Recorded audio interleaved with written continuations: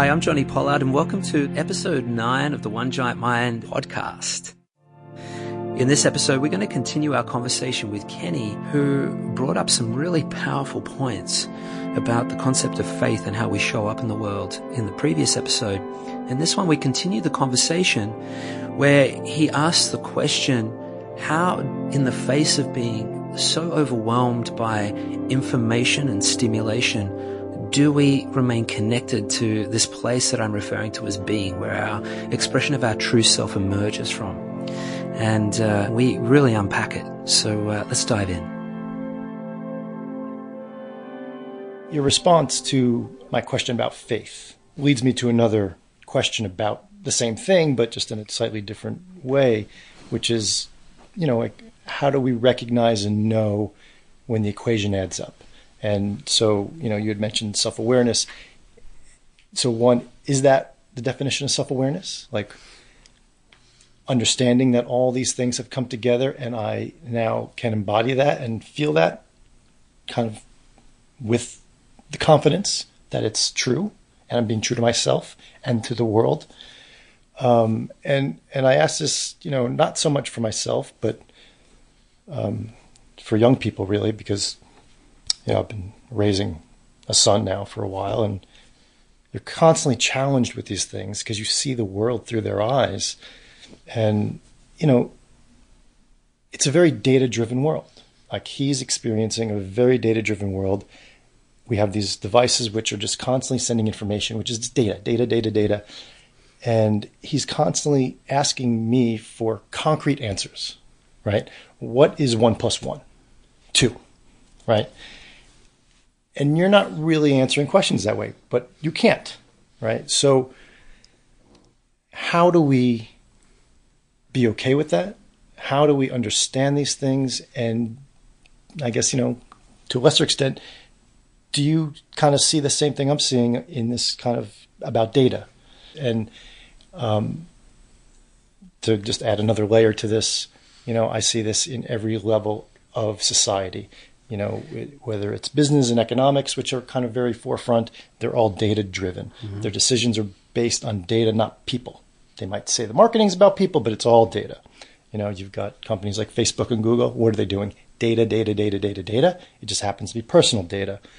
And so, we're challenged with kind of swimming through this sea of all this information, which is pushing us towards a data-driven response. So how do you contend with that? Is it self-awareness, right? And I think all that information brings us farther away from ourselves. At least it is for me.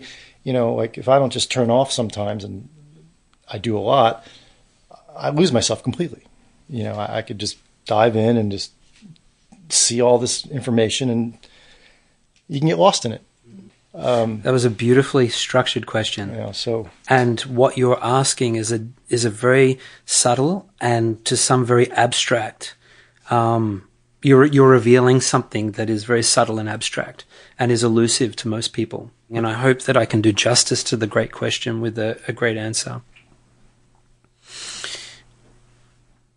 We are on the precipice of a paradigm shift in terms of the way that we relate to ourselves as human beings, the context by which we relate to the human experience and the value of our humanity. So a paradigm shift implies that the dimensions by which we identify with ourselves are going to change.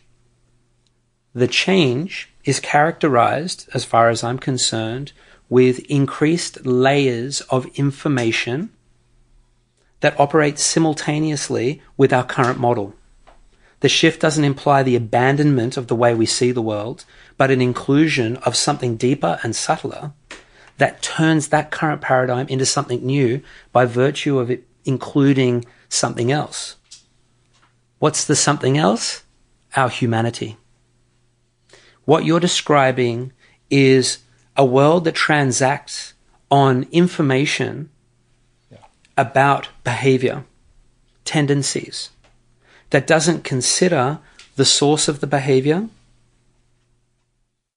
the needs of the source of the behavior, what causes that source to flourish. In fact, one would argue that that data is utilized to manipulate the source of that behavior. Sure, they want us less human. Yes. I mean, that's the whole point, right? Sure. Let's break you down to an algorithm, and that's it. It's so how do you maintain yourself through all of this? Because there are increasingly more avenues of assault from this institution, from this culture world. Yeah. It's tough. Yeah. And it's, when we use the term mainstream, because what you're referring to is mainstream culture. Yeah. Let's take that as a literal term for a second. When we reflect on the principle of a stream, a main one means that it's the point where there is a confluence of all smaller streams, fringe thinking and whatever, all converging into one torrenting movement. And when you get into the mainstream, it's very difficult to stand against its force, to hold the self. And somebody that doesn't have strength and good footing will get swept up in mainstream ideology.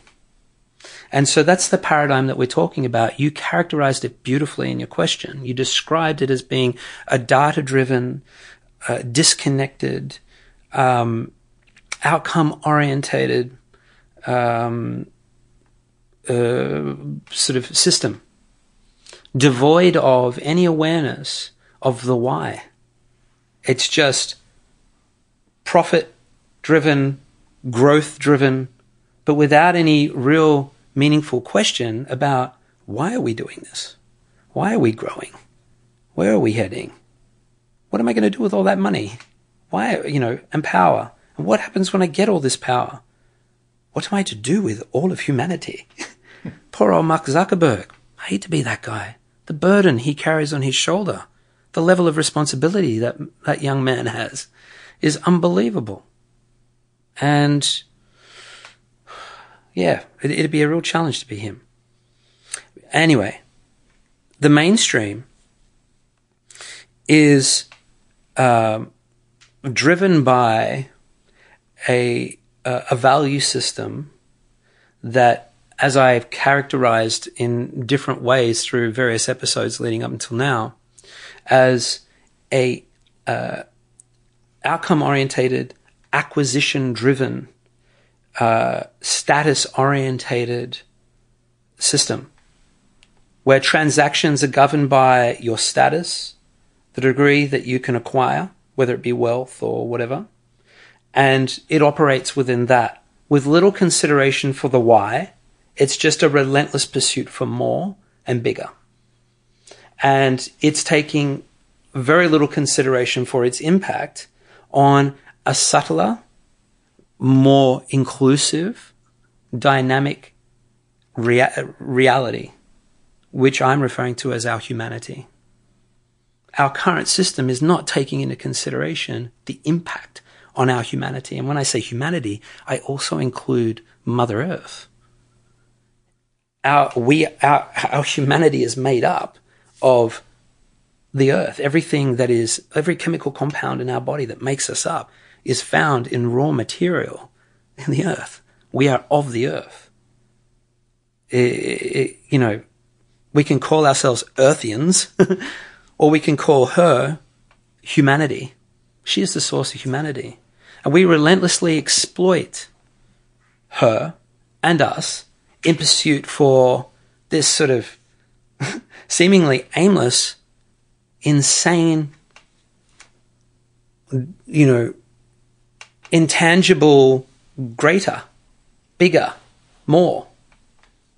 And what we're recognizing is an unsustainability of this. One, because it's having an impact on our nervous system, the amount of information that is imposed upon us in order for us to react, to generate more data, to give them more nuanced information about how we can be manipulated. Because that's essentially all that's happening. It's a transaction of data. Expose them to more data, get more interaction. Because what they're doing is stealing attention. The more attention we give, the more information we're giving. The more information we're giving, the more that sophisticated they become in. When I say they, it's us. We're contributing. We're participating. This is not an us and them dialogue, by the way. I take full responsibility for the role that I play in this, and am fully aware of the impact of my choices when I participate in all of this. So let's be really clear here. As I'm talking about this is not an us and them argument. This is all of us. We need to take responsibility for what we're participating in, and to do so reconciled, clear, certain about the contribution that we can make that will move us closer to a resolution that enlivens this awakening of our humanity. And this is what I refer to as the paradigm shift. It's rather than a paradigm shift, it's a paradigm expansion. That's probably a better way to describe it. A paradigm opening. And the question that you ask is, how do we create that? How do we generate that? How do I sustain my footing whilst in the stream of the torrenting river, the mainstream, the impact? How do I stay true to me despite it pounding me? And I'd like to propose that a really awesome way to start is through the daily practice of meditation. And that's simply because of what the practice does. And what it does, it establishes you in a state whereby you can distinguish very clearly the difference between your humanity and anything that violates it. This is the most important starting point. And this is why not many people are doing it, because everyone is already uncomfortable as it is. And it's easier to distract and self-soothe. Like, I'm uncomfortable, let's eat chocolate, let's watch porn, let's gamble, let's buy shoes, let's whatever, whatever it is that we do to just to provide us with a release of endorphins that momentarily acts as a band-aid to cover a gaping wound. That is, the environment is causing gross infection in our heart. And everything you're saying, I love and I agree with, and but I'm having a tough time understanding it in a more broader point. Like, what's the marketing behind that, right? Like, what does that world look like, right? The other world is very easy to describe and very easy to see. I mean, right? I want that thing, give it to me. There it is. And here's the picture of someone enjoying that. And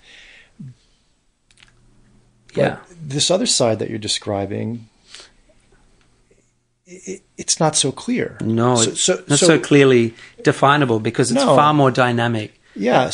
But okay, it looks like this. Yeah, like I can kind of see it, I think, and but yeah, like what's it look like? What's that billboard? Right? It looks like this. Yeah. It looks like what we're doing right now. Yeah. It looks like waking up every morning, sitting up in bed, taking a deep breath, going, okay, I exist, and I have power in me. I have a responsibility to that power, and I have a choice to choose to nurture and honor that power or to conform today. I have a choice. And as I step out of bed, the first thing I'm going to do is going to be reflective of that choice. Do I go and splash some water on my face and go and sit on the couch, close my eyes, and establish a deep, caring relationship with the present moment, with myself, and my responsibility to bring my best self to the day? Or do I flick open my cell phone, open up my emails, check Instagram, Facebook, categorize my status by how many likes I didn't get, and then consume something without too much awareness of what impact it has on my body, and then just throw myself into the day until I'm exhausted and come home, and then engage in some activity of distracting myself. That's one way. Now let's go reverse back.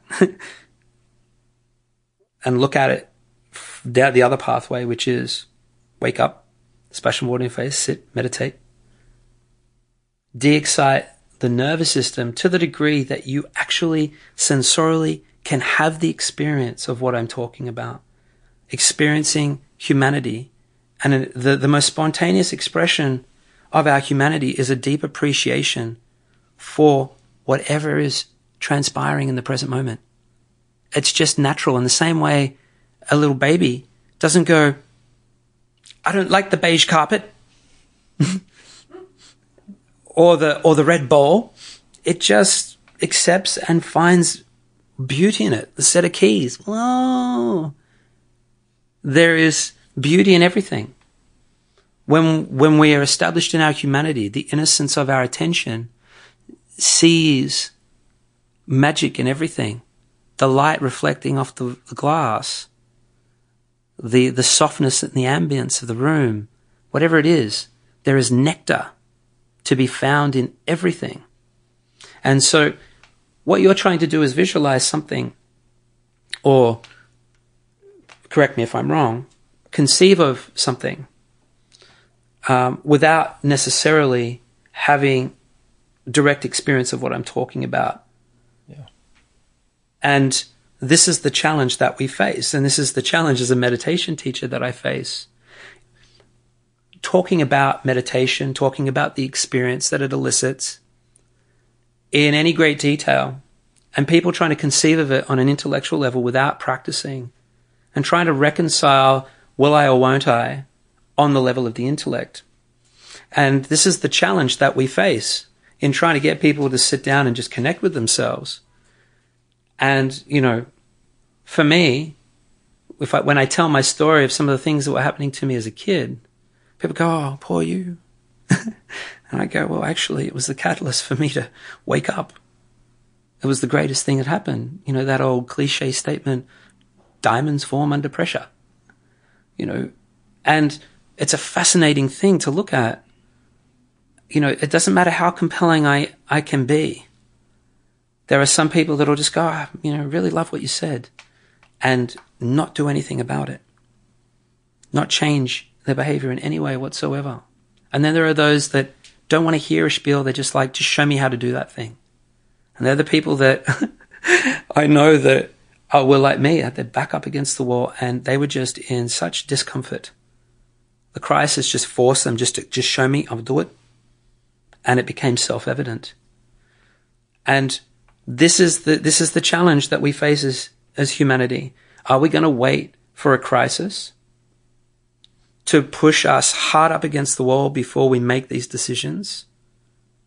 Or are we going to exercise a deeper impulse, act on a deeper impulse to prospectively begin introducing things in our lives that cultivate what we know at least stands a greater chance of cultivating more of our humanity, more of our connection to ourselves, more of our awareness of our relationship to everything that we encounter, and create a greater artfulness and sophistication in the way in which I choose to interact with that.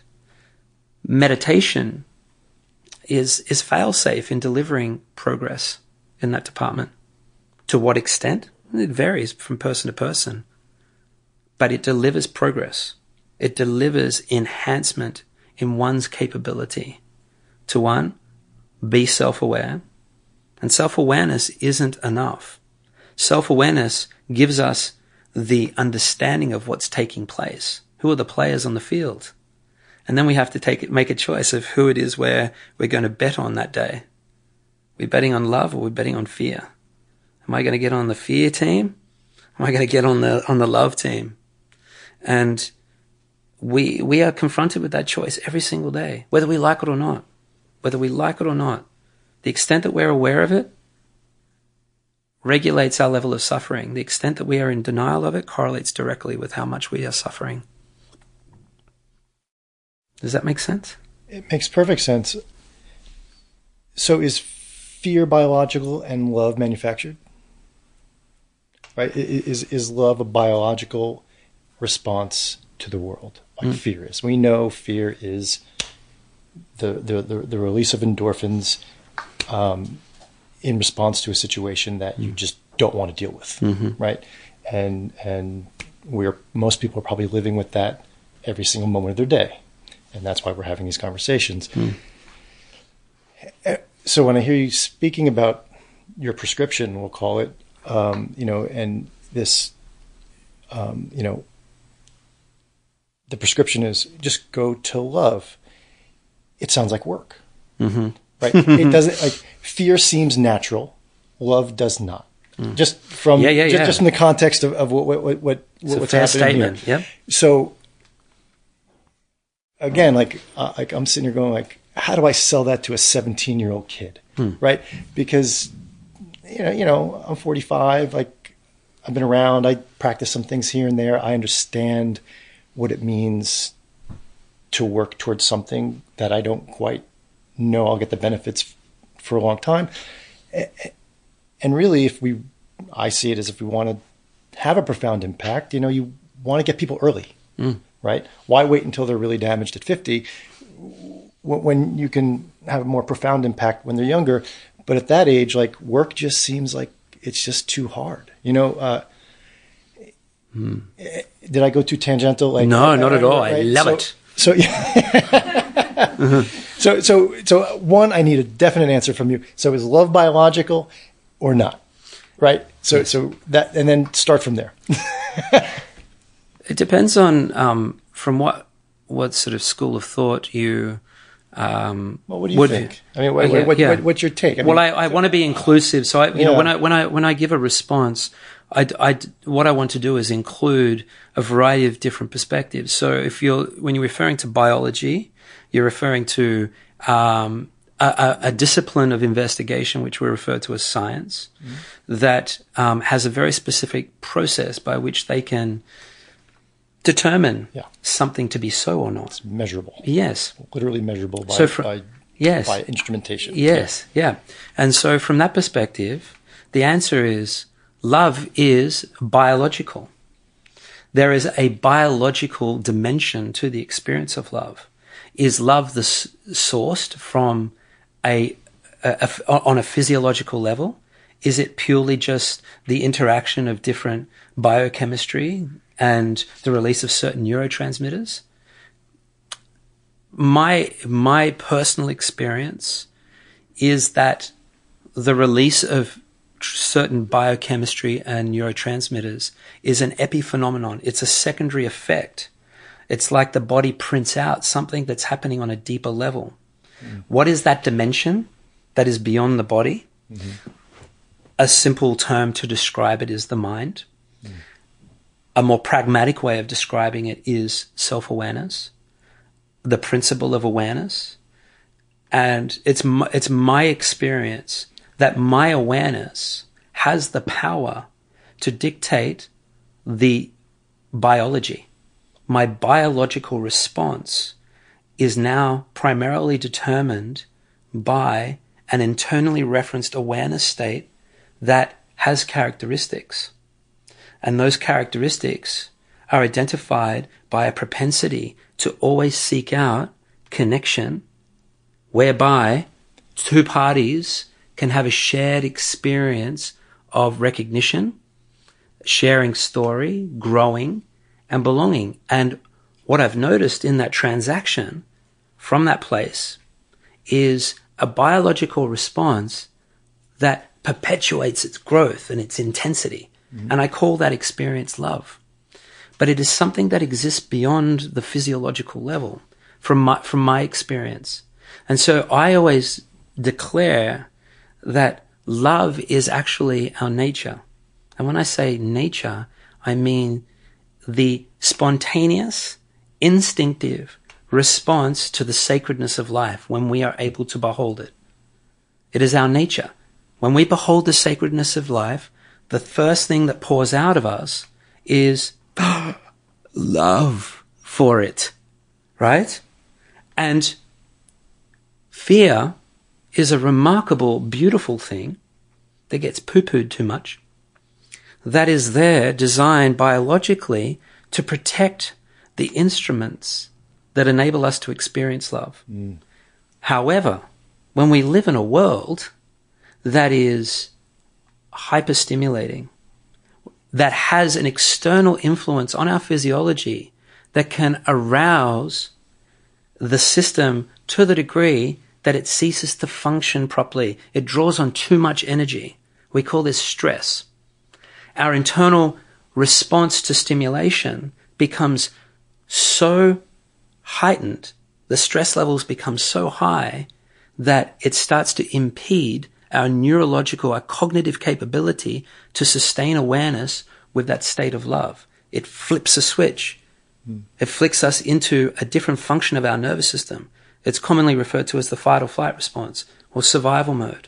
So are you saying that if you can't recognize or experience love, you can't reach a level of self-awareness? The opposite, yeah. So self-awareness precedes love. Self-awareness, okay. Yeah, so self-awareness must come first. So what is love? Love is two things coming together. Without two things, there is no love. Two things is, as an internally referenced experience, I exist. I, being the self, exist is reality.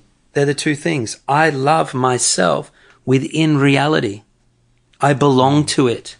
This is the first step of love, where I behold the magnificence of my existence and the fact that I participate in it, and it's happening all by itself.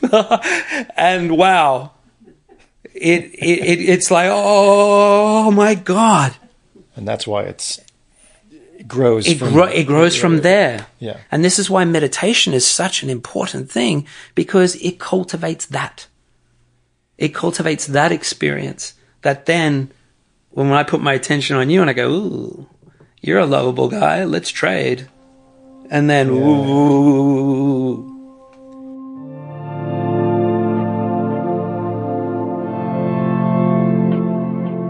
The key point in this conversation that really stood out to me was the notion of self-love being an experience and not an idea, and how through the practice of meditation we can become familiar with the place where this dynamic of being in relationship with the sacredness of life is an experience of love.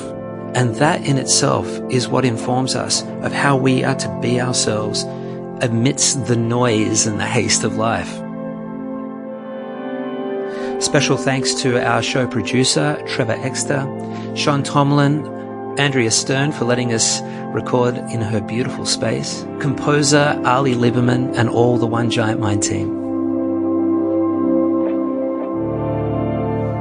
If in this episode you felt inspired to want to learn meditation, there's two really great ways that we can recommend. Right now you can download the One Giant Mind app and learn with our 12-step course. But the most potent way to learn is with a teacher. We recommend that you go to the One Giant Mind website, onegiantmind.com, that's the numerical 1, giantmind.com, and search out one of our certified teachers. Now, if you're feeling called to become a meditation teacher, be sure to check out the One Giant Mind Meditation Teacher Training Academy.